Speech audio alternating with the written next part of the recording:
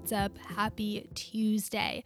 I hope everyone enjoyed the extra long weekend. I'm still a big fan of 4-day work weeks and 3-day weekends. Actually, it should be 3-day work weeks and 4-day weekends because burnout is real. And honestly, how do you expect your employees to work 5 days out of the week and only give them 2 days to take a break when those 2 days you're trying to catch up on your personal crap that you put off because you've been working for 5 days for 40 hours a week? But that's for another episode. Obviously, today's episode I'm really excited about. It's actually pretty long. I feel like this might be the longest episode I have. So with that being said, I'm not going to bore you guys with a life update. I do have some things I want to discuss that's going on in my life, but I'm just going to kind of wait until the dust settles before talking about it. But anyway, let's get into today's episode.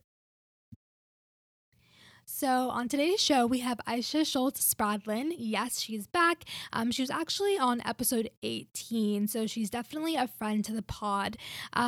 On today's episode, we discuss her creating her own cannabis company and what that all entails. I find it to be so fascinating because that's not an industry that I know personally of a lot of people like going into. So it was really cool to hear how she decided to go into this industry, her big why behind it, the money that is needed to start a company like this. It's crazy. And, just all the things. So I really hope that you guys enjoy today's episode. And also be sure to check out her podcast, the Aisha Please podcast. If you follow Aisha on IG, then her podcast is just an extension of that. And it's great. I'm so happy that she's back. So be sure to check that out. All right, let's get into today's episode. Okay, so my name is Aisha Schultz Spradlin. I am a podcaster, a placement practitioner, and a cannabis business entrepreneur. So I have a cannabis business called Black Moon Cannabis. That's a startup right now, which is, typical in the cannabis industry. And then I also have a podcast called Aisha Please, where I discuss everything 420 related and just like a very appropriate podcast, as I like to say. I cannot wait for your podcast to come back. I just love hearing you talk. What was it? I was listening to, it was you and your mom watching Little Fires Everywhere. I loved it so much. I was like, Oh no, this needs to be a thing every single week. So I'm really excited for the rebrand and for the return of the Aisha Please podcast for sure. Yes, I'm so excited too. That was probably one of my favorite episodes too, and also one of my favorite shows. So yeah, there'll be more of that too. There'll be more of cannabis specific things, as well as talking about shows and TV shows that I'm watching and applying those kind of things to life, because I feel like I learned so many big life lessons from it sometimes. Cannot wait. So before we dive into this conversation, I want to ask you a little icebreaker question, even though you've already been on the podcast before and I know you know a lot of stuff still. So if you could travel to any country and live there for a year, where would it be and why? It would for sure be Bali. Hands down. I've been there before. The cost of living there is very low for the quality of life being very high. I love that it was a culture that really prioritized self-care. You could literally go get deep tissue massage for what in our dollar would be $5, because those kind of things are prioritized. And just, I don't know, just that I've traveled so many places. I've been to Iceland. I've been to a lot of places, and I just anywhere but America, right?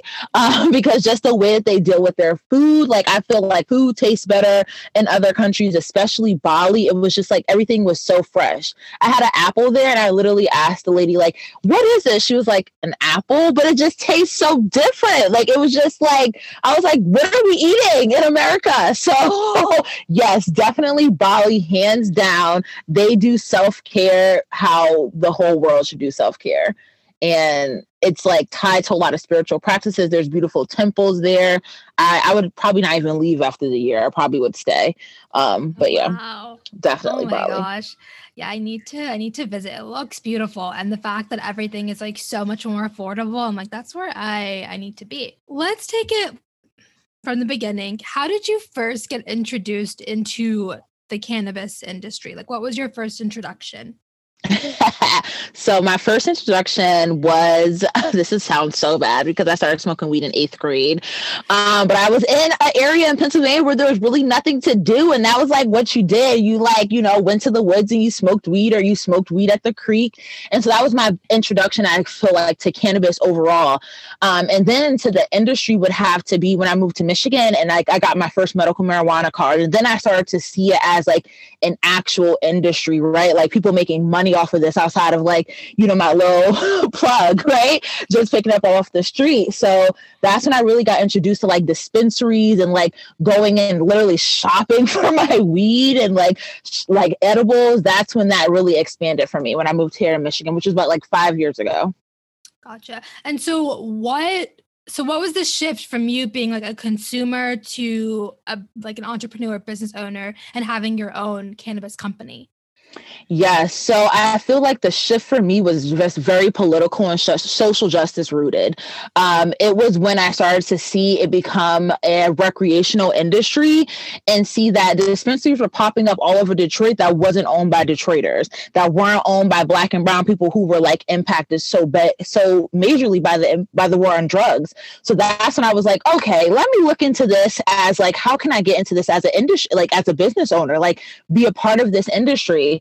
And then as I started to do my research, there was like 0 Black women I was finding. And if they were in the industry, they were like non-plant touching, which we'll talk about too, because there's different levels to the industry. You can be a non-plant touching cannabis business owner, or you can be a plant touching business owner, and you're awarded different like grants and funding, et cetera, depending on where you are.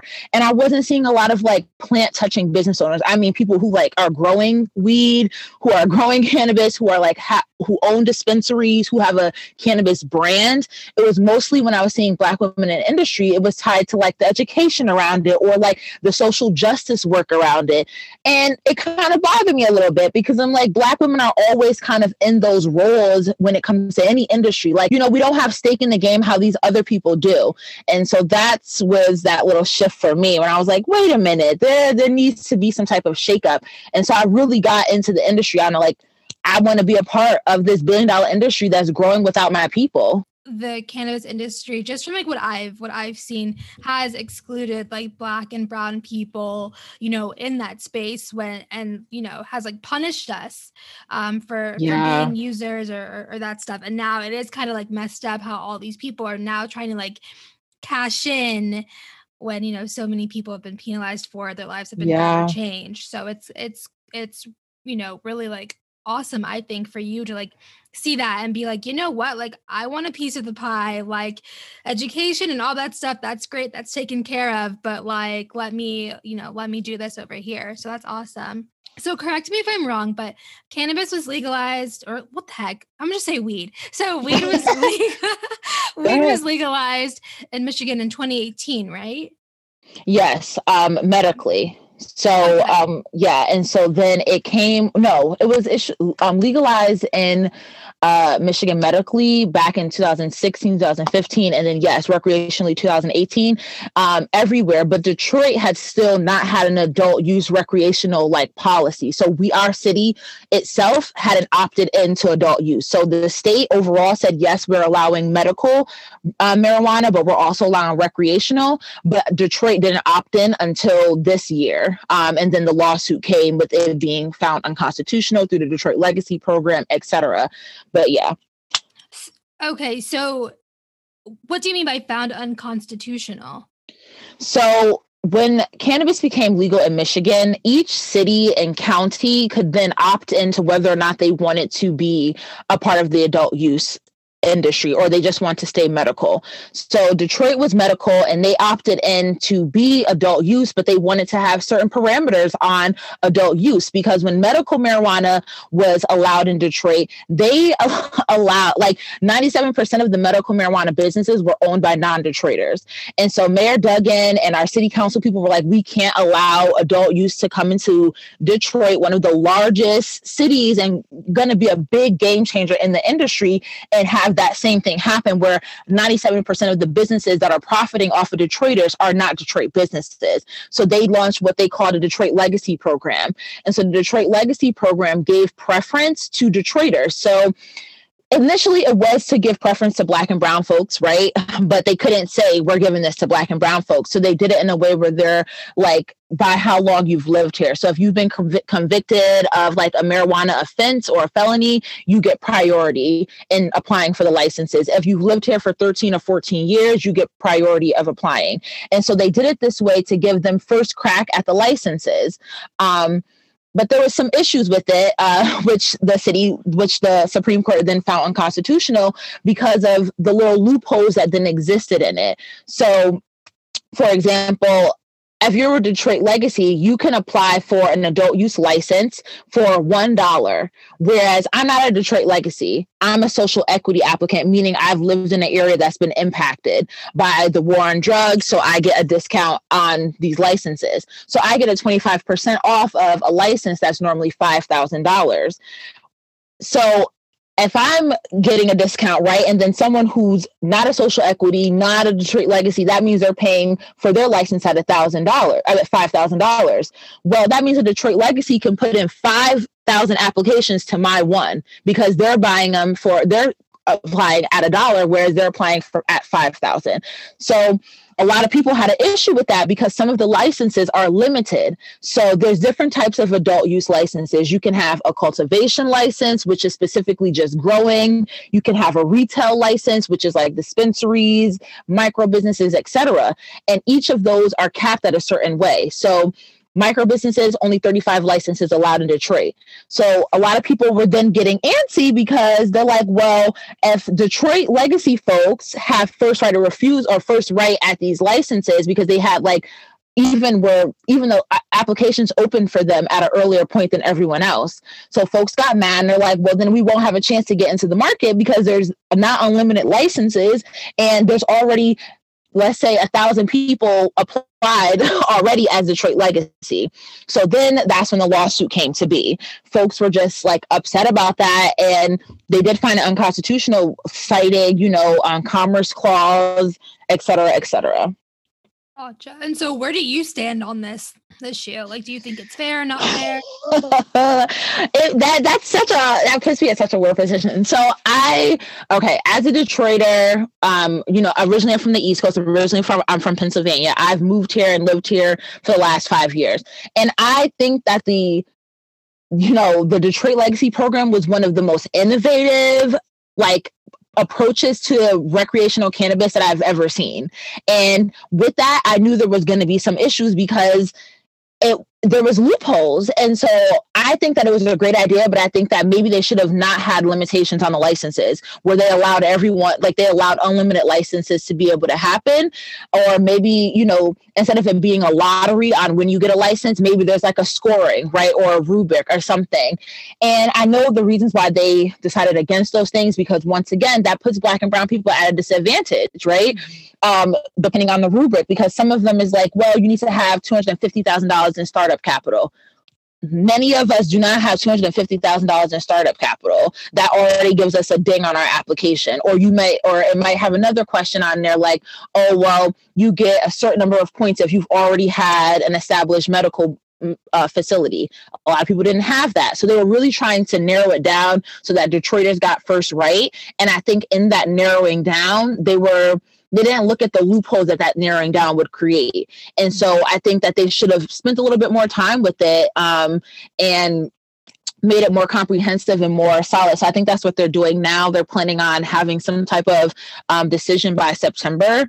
But I'm taking the route because I've went through like a cannabis cohort class and I'm ready to go. I'm ready to apply for my licensing. So I am just going to look around in different parts of Michigan. I do want to be in the Detroit market, but I also feel like I don't really have a lot of faith in these billionaires who are being able to lobby and essentially kind of have say in what happens in Detroit. And I don't want to, get knocked to the wayside or lose all of the momentum that I've built waiting for this decision to happen. Right. Right. That makes sense. And also too, like if you decide to do, build your business somewhere else in Michigan, hopefully by the time like Detroit gets it together, you could always open up like one there too. You know what I mean? So you Right, don't like lose time. That makes sense. Um, right. so how have you seen the industry grow in your area since it being legalized? So I've seen it grow in the sense that like there a lot of adult use dispensaries are popping up. So before, not necessarily in Detroit, but in our surroundings like areas in Detroit. So Hamtramck, Southfield, Ferndale, Royal Oak. I'm starting to see so many recreational dispensaries pop up. And that's pretty cool because before you could only really get marijuana or get cannabis in Michigan if you had a medical card. And so granted, medical cards were, pretty easy to get if you spoke to your doctor about it. The list that requires you to have medical marijuana is very long, but still like folks, didn't want to have a medical marijuana card just for the sake of work, their like family, all that kind of stuff. So being able to just go in with your ID and purchase cannabis is pretty cool. I've also seen like, just like, and I wouldn't say this is necessarily tied to like just around me, but since Detroit has been kind of in this like will they, won't they kind of tug of war of adult use, I've seen like major things popping up for cannabis elsewhere, like Amazon, allowing, not drug testing folks anymore for marijuana. And so just seeing the market shift. And I think that I won't see any great change, especially in Detroit, until we have that legalization, because Detroit is the largest market in Michigan. It's just not online yet. And so I think that's when we'll really see a shift in the cannabis market here in Michigan. I mean, right now, Michigan's recreational cannabis sales, for not including, Detroit, which is one of the largest areas, not including all the other states, or not the other states, the other cities that had opted out of recreational, were already grossing $3.2 billion in our recreational market. And that's with not even most of our cities and counties opting into adult use. That's just with the few that are there. So I see a huge shift happening when a city like Detroit becomes online. We're the size of LA with less people, so the amount of space and such, I see it being a great deal, especially because Detroit, we've talked about this before, but Detroit still suffers from blight. We still have a lot of abandoned buildings, blocks that have nothing on it. And now with the way that everything is going from the pandemic, people aren't really jumping to start new businesses right now, except the cannabis industry, because the one thing that kept going through the pandemic, people were still buying weed. No one stopped going to buy weed. If anything, weed sales went up. That's why we're at 3.2 billion, whereas last year we was just a 1.2 billion. You're in the beginning stages of Black Moon Cannabis. Mm-hmm. So what were some of the first steps that you took? Walk me through like the conceptualization to like execution of like your business plan. Yes, I'm so excited you're asking me about this, because this is also part of what I'm going to be talking about on Aisha Please as well, because I feel like no one talked about how much work it takes to actually start up in the industry. And then a lot of folks are deterred from going into it because they don't think that they can do it. And a lot of people's skills that they have from other like positions and other careers and other professions will apply beautifully to cannabis. But the biggest key to like making your business work in cannabis is regulation. So cannabis is the most regulated outside of like pharmaceuticals and food. Cannabis is highly regulated, obviously, because it's still a Schedule 1 drug substance. Is not federally legal. So there's so many things, like little things that you would even think about that you really have to consider when going to cannabis. For example, I'm a startup, right? And the first thing you would do with any brand is you would trademark your name. Well, I can't trademark my name because trademarking is federal, and I'm cannabis. I'm a cannabis company, and it would be going on cannabis products. So there's so many things that I literally just talked to my lawyer today about, like, how do I make that work? Like, what avenues can I take? Maybe I'll take an agricultural trademark, or just like, because it's a bathhouse trademark, but that's not something someone who's starting like a food company has to worry about, So the first thing I did when I knew I wanted to get into the industry, I was like, I need to take a class. I need to join a cohort. I need to talk to industry professionals who have been in this field, either medically or recreationally, who can guide me. And so I joined the Detroit Cannabis Project, which is a cohort that's put on by one of the only Black-owned cannabis brands in Detroit, Collexium, and one of the largest delivery companies in Michigan, Lantern. So they put on this cohort to pretty much help Detroit legacy social equity residents learn what it needs to take to enter the industry and what they need to do. So I did that cohort, and they walked you through every single step from building your business plan to what POS systems you need, point of sale systems you need, because once again, not federally legal. So if I, am going to have a credit card system, a lot of credit card systems will not work with me because I'm not federally legal. So Square, you have to have a cannabis specific point of sale system. And so that's why a lot of dispensaries are also cash only, which is super dangerous, obviously, for so many different reasons. And so that's why you also have to have a security plan like tied to your business. It's so much because of the regulation that completely adds not only an extra layer of just forethought as well as like investigation and research, but also a cost layer, right?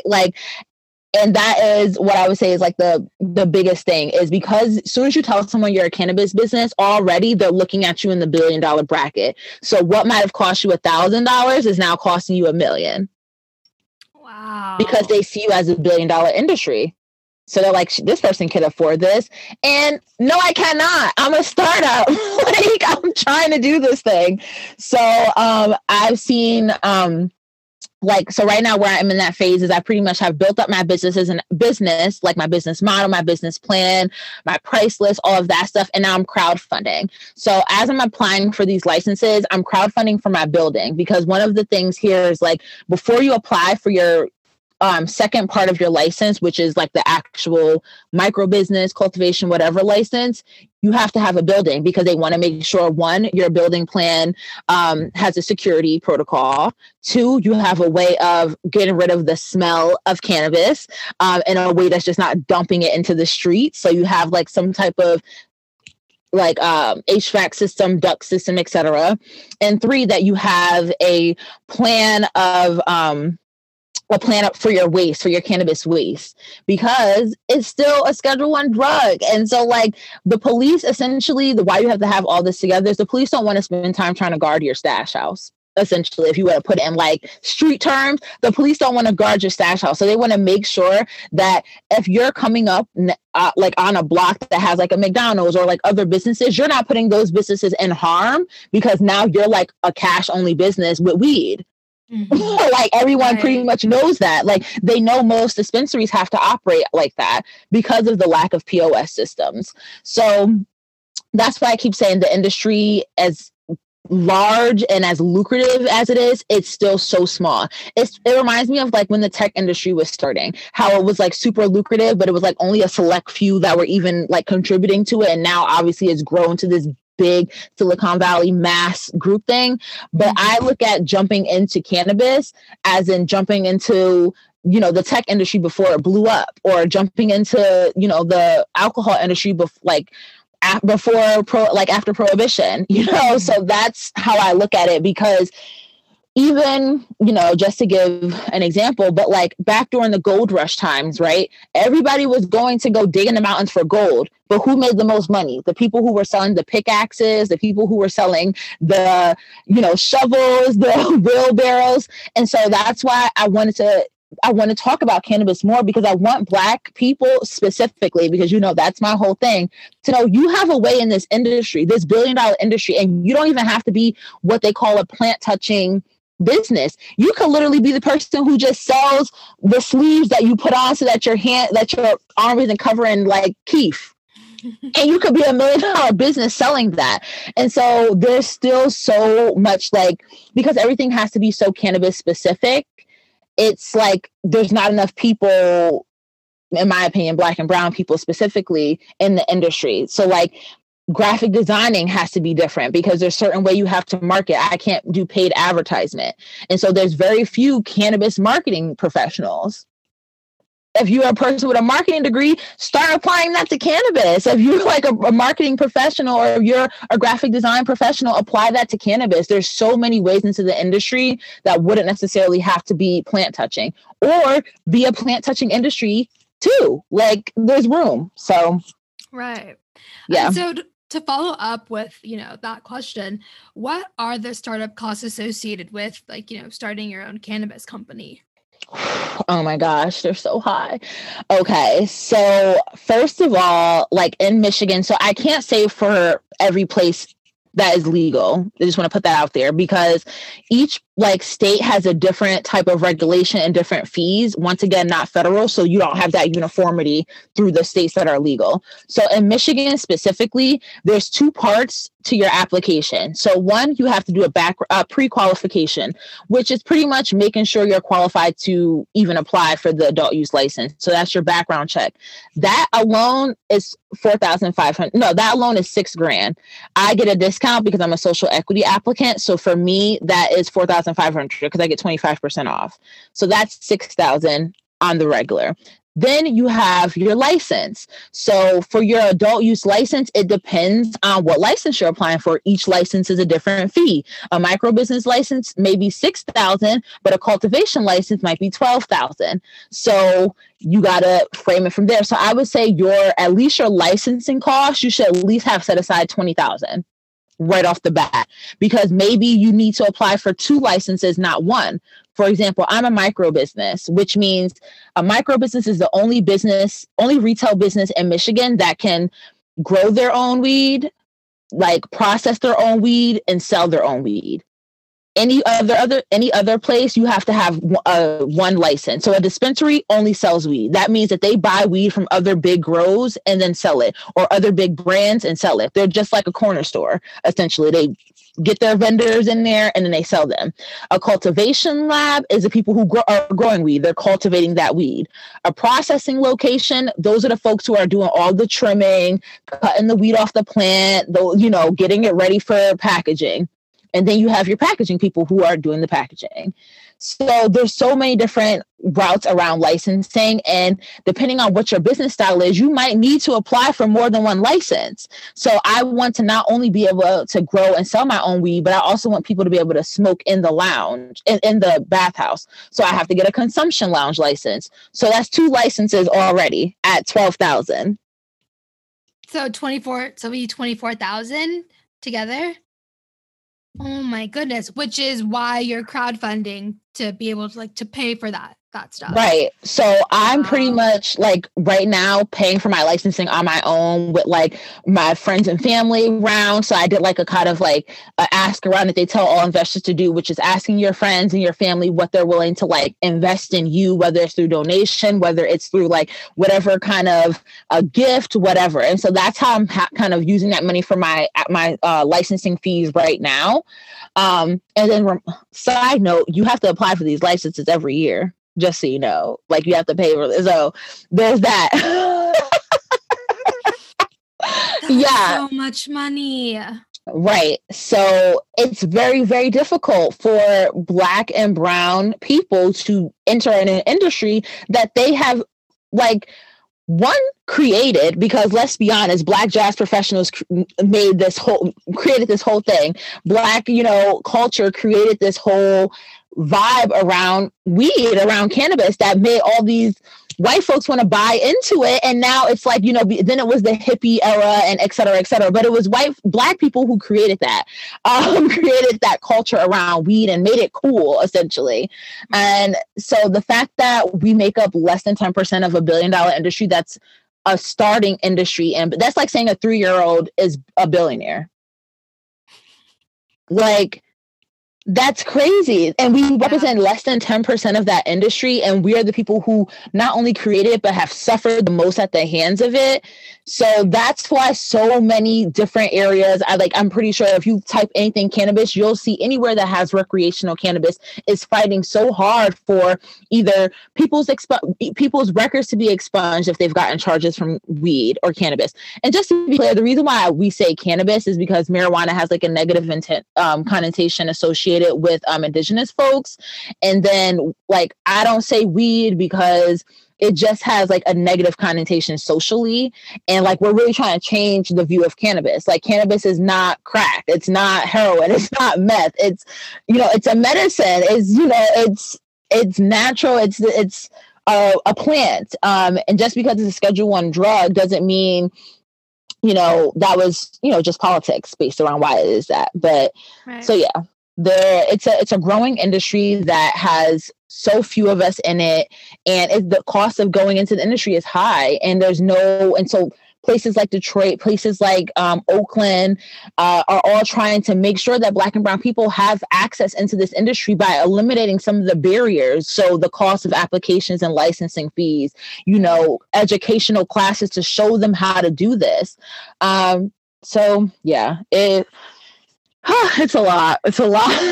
Yeah, it sounds like it. Like, I could not, like, $24,000, $6,000. Like, it's just like, that's, oh my goodness, so much. I'd imagine that at times it could feel like a little like discouraging. Like, like, how am I going to like get these funds and from where? You know what I mean? Especially like if you're not someone who has like parents who are millionaires, or, right, you know, a windfall of money just comes your way and where you're able to pay for everything, and having to pay for that every year, that's a little daunting. Yeah.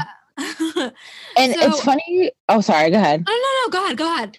I was going to say, it's funny that you say that, because you posted something on your Instagram one day and it like literally came when I needed it, because I was like, because you were talking about like being transparent about finances, right? And how like it's hard work, and like to pay down your debt, like it's a conscious effort. It takes intention. It's not something that you do passively. And so I take that same approach to this industry.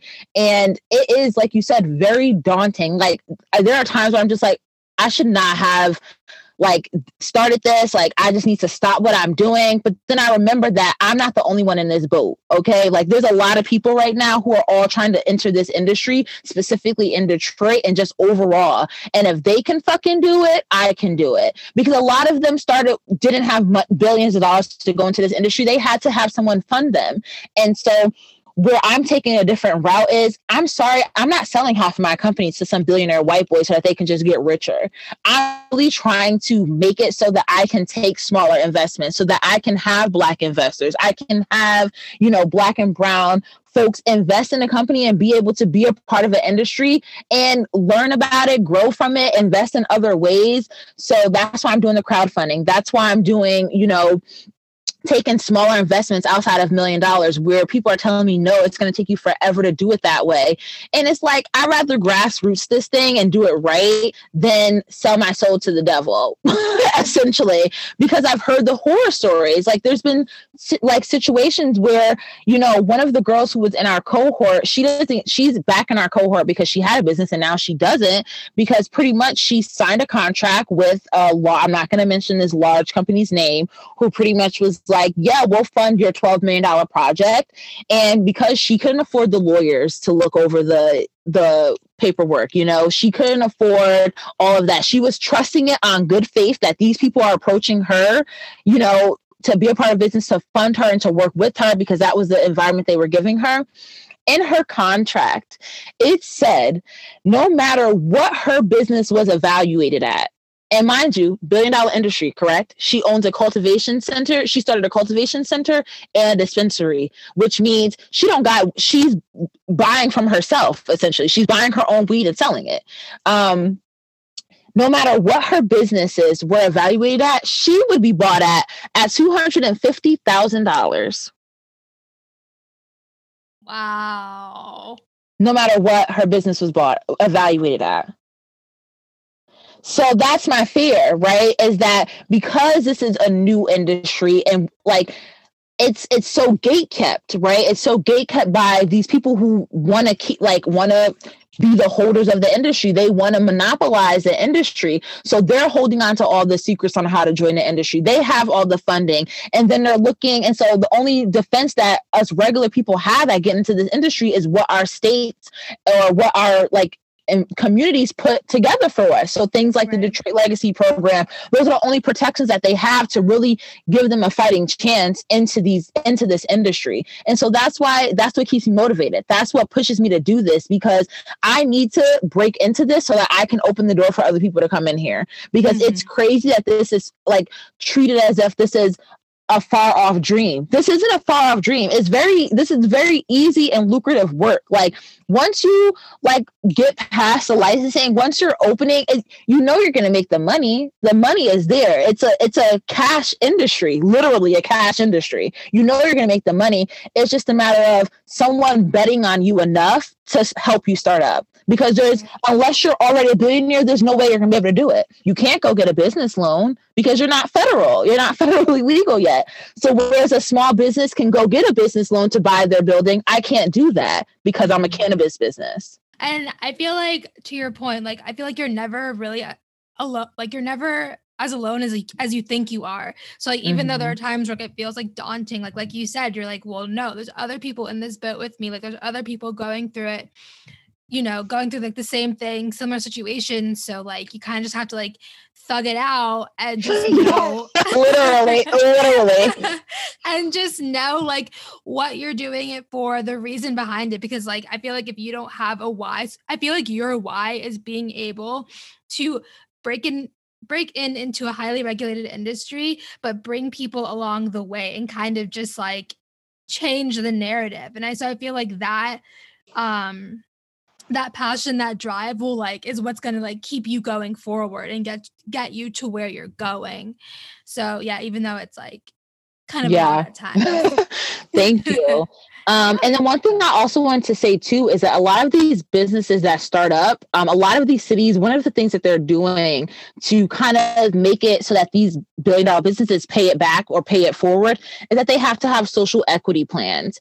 And your social equity plan has to impact the neighborhood that you're opening your business in an impactful way. And so honestly, a lot of these social equity plans are looking like community gardens. They're looking like, a class on how to like just do a business plan. The only that I saw that really like prepared folks who have never looked at this industry before the industry was the Detroit Cannabis Project, flat out.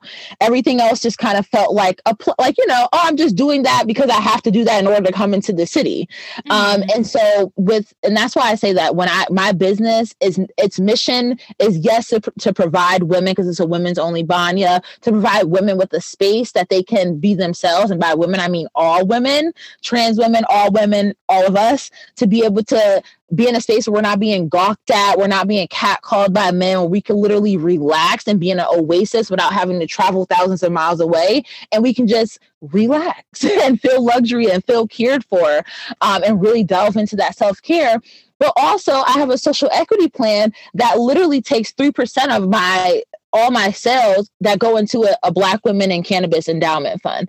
That literally is like just money for your startup costs, because I know how much that is. I know what that's like. So send me the invoice and I'll write it. I'll cut the check, because because that's what's missing in the industry. I'm sorry. We don't need your fucking 600 classes on how to build a business plan. I need you to fund me, period. That's what Black small business owners need. We need to be funded. Yeah. We need to be funded. And I know that a lot of people in the cannabis industry, they feel like, oh, well, I'm not going to fund the business because I've seen it's a very regulated business. And what if their business flops? What if anyone's business flops? That's what happens in business. You might start up and you might succeed, or you might start up and you might fail. But the fact that, Johnny and his friends can pitch you a startup app with no concept, no prototype, and you'll give them $2 million, but you won't give this Black small business owner $1,000 to start their business. That's where the disparity is. And that's where the unfairness is. And that's why this industry has less than 10% Black people in it. Mm-hmm. Because you won't fund us. And then it's even less for women. Like, women are already inherently just not funded in the startup industry and in the business industry. So I got 2 strikes against me, 3, because I'm a Black queer woman. So I'm literally like, this is for the culture. Like, I'm doing it for the culture, because we need to see more of us in this industry, and doing it and succeeding, because you only can be what you can see. And I feel like it's not as hard as people think. It's just a education curve, just like anything else.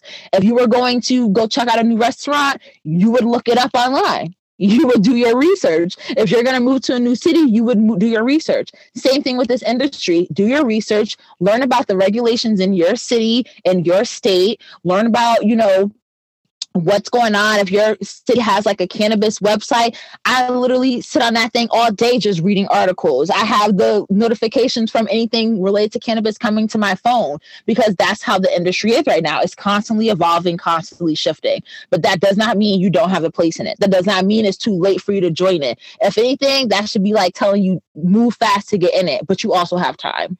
So you kind of touched on my next question, which was, no, it's totally fine. But just like, what's your experience? What has your experience been like trying to raise funds as like a Black queer woman in this space? It's been really difficult so far, to be quite honest, because like I said, I can't go. What would have really been a huge kickstarter for me was if I was able to go get a loan from a business, because even a lot of these cannabis lending banks, they still want to see startup capital. They want to see that you have some type of funding. And I do not have that. Like, I do not have $250,000. Like, even the cannabis banks that is specific, because you have to have a cannabis specific bank. I can't go to Chase Bank because they are FDIC. And that's federal. So you have to go to like a credit union or like a local bank or a bank that's specific for cannabis. But even like the fees for that, it's high. You know what I mean? Even to get a loan through them, you still have to have like millions of dollars, literally millions of dollars, because they know how much it costs to build for cannabis. So it's been very difficult. I've been taking the approach of crowdfunding. I've been applying for every grant, every like women in business thing that I can find, because that's my only options right now. And obviously still pitching to investors, but really wanting to have kind of a backing. So the approach that I'm taking to my capital funding is I'm looking for 75% of my funding from accredited investors. So those are your $1 million, $1 billion folks. And then also looking for 25% of that from small investments in crowdfunding and grants. So those are my folks who might not be able to give $1 million. Maybe they have 1,500, and I might not be able to give them equity in the company. But what I can give you is unlimited membership to any of the locations, because I plan on franchising this. Mm-hmm. Or maybe, you don't have any money, but you have like skills. So right now there's 4 women that are with like on my team for the business, and they haven't invested any money in it, but one's a graphic designer, one is a CPA, one is in policy and advocacy, so she's really helping doing the lobbying, and one is in tech, which is helping us develop a POS system specifically for Black Moon Cannabis. Mm-hmm. So that's how I'm looking at it. And so I guess my advice to anyone who's like hearing this and is like saying, I want to get into this industry, is like, don't just look at it as like, oh, I don't have $1 million, so I can't do it. Look at your network. Your network is your net worth. There might be people in your little web that has access to things that you might need. For example, like I used to work in Highland Park, and I did a lot of work there. So I'm connected to their city council person. It just so happens for an application to Highland Park, you have to write a letter to their city council. Well, she already knows me. So look at things like that. And also look at ways that your skills can apply specifically to cannabis, because there are so many of us who are highly educated, highly knowledgeable, have the skills, but may not have the capital to enter the industry. But your skills and your knowledge and all of that is still needed. So look at it that way. Yeah, no, I love that. I feel like that reminds me, I think like Issa Rae said it about like not necessarily like looking to the people who have already made it and who are already up there, but like looking across, like looking at people who are like on the same level as you, but they have something to like offer, so that like when the time is right, like you guys all go up, together. Yeah. Yep. And that's the exact approach I'm taking with Black Moon Cannabis. My team is made up of people who are friends of mine that I've known for years, who have excelled in their professions, and who I know their skills would apply, who I trust, right? And who I'm like, they get me, they understand the brand, they understand, like, I feel like they would make perfect teammates, and they don't have millions of dollars, but they have the skill set to really elevate it. And that's exactly how I approached it. It was like, look, I don't have money to pay you. I'm being quite honest. And I think that especially because I'm soliciting investment from Black women and Black people specifically, people should be paid for their work. They should be paid for their work, any of that work. So I approached them and I was like, I don't have the money to pay you, but what I can offer you, because I think that you're going to provide some big things to the company, is equity in my company. Mm-hmm. I can provide you that. I can provide you future shares in the company. I can look at your sweat equity as almost a loan. So say you think that what you're contributing is worth $150,000. I can't pay you $150,000 right now, but once the business is pulling revenue, maybe I can pay you $50,000 every quarter, or break it down however it works. So that's how I'm looking to start up Black Moon Cannabis, because I'm taking a fundraising approach to it, because that's my background. I used to fundraise for a nonprofit. And when we were looking to fund something, we didn't go talk to the billionaires and just say, give us money. How we did that. We looked at small mom and pop stores who needed recognition and said, hey, if you're willing to donate your services, we'll give you a tax write-off and we'll give you promotion. Well, I'm not a nonprofit, so I can't give you a tax write-off, but I can give you the skills so that you say, most of the girls too are consultants. So now they can say, I've worked on a major cannabis brand and I can now apply that. So, and market themselves as that. Hey, I'm a CPA for cannabis. Hey, I'm a graphic designer for cannabis. And remember what I said in the beginning of this is that brings your price from 100 to $1 million already. As soon as you add cannabis onto something, it's to such a specific industry that they need people specifically to talk about that knows that industry inside and out. So you add that tag to you, or you add that you have cannabis knowledge, and you already are marking up your price. And so, yeah, that's the approach I'm taking it. Like, we can all rise up together. There's enough room at the table for everyone. Like I said, it's $1 billion industry, and I'm not greedy. I'm not out here trying to be a billionaire. I'm out here trying to make a impact, provide representation for others, and build generational wealth for my family. And generational wealth to me is not being a billionaire. It's not being a millionaire. It's having enough so that I can afford to fucking live. Like most millennials, we just want to live. Like, we're not asking for much. We just want to be able to like eat out a couple times a week, take a vacation here and there, pay our bills. That's it. We don't need 3 yachts and shit. We don't need guest houses. I don't need all of that. I love to Airbnb. It's my favorite way to travel. I just want to be able to afford life, period. Afford life. I feel you on that one. We are not asking for much at all. No. So as we kind of wrap up our conversation, what do you hope to accomplish by the end of the year? So it's kind of crazy to me that like we're basically halfway through with 2021. What do you want to get done by like December 31st? By December 31st, I want to have my building and be renovating for opening for 2022. That's my goal. Simple and easy. I mean, it sounds simple, easy, right? It's so much work in between that, but that's my goal. I'm not trying to rush myself with opening Black Moon Cannabis, because I think that it's something that needs to have time taking, especially because I'm so big on sustainability. And I don't know if you heard about like the Detroit floods and like all of that that's going on. Yeah. So I like when I'm doing this business, it goes far beyond just, oh, I'm a cannabis company. I'm trying to make an impact in the environment as well as in the people, right, that are in my community. So I'm taking my time to see if there's a way that, I can provide funding to help with the, the water issues that we're having, the plumbing issues, to get that redone. And that's going to take me time. That's going to take me time working with lawyers and figuring this out, because I'm a first-time business owner, right? Like and first time in a business that is a big industry, you know what I mean? And so it's a big taking on.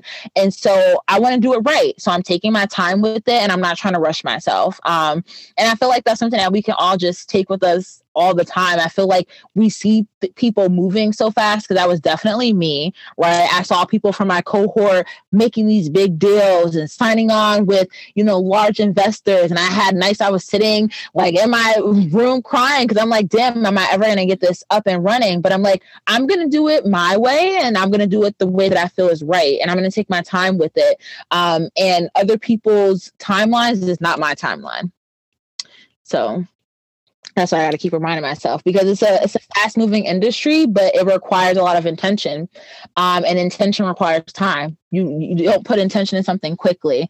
So yeah, by the end of this year, I'm hoping to have either my building or my land, because I'm looking at either purchasing a building or just the land, and constructing the building or starting to renovate the building, because I'm hoping to open by September or October of 2022. Okay, nice. So for people who want to find you, learn more about Black Moon Cannabis, get involved, where can the people find you? Yay! Yes, it's my favorite part of all podcasts, right? The shameless plug. So yes, you can find me on Insta at Aisha Please and at Black Moon Cannabis. I have a crowdfunding page happening right now on I Fund Women, and it is linked in my bio on Instagram, as well as in the bios of my personal page, Aisha Please and Black Moon Cannabis. And on my website, aishaplease.com, you can find the pitch video for the business, as well as the crowdfunding page too.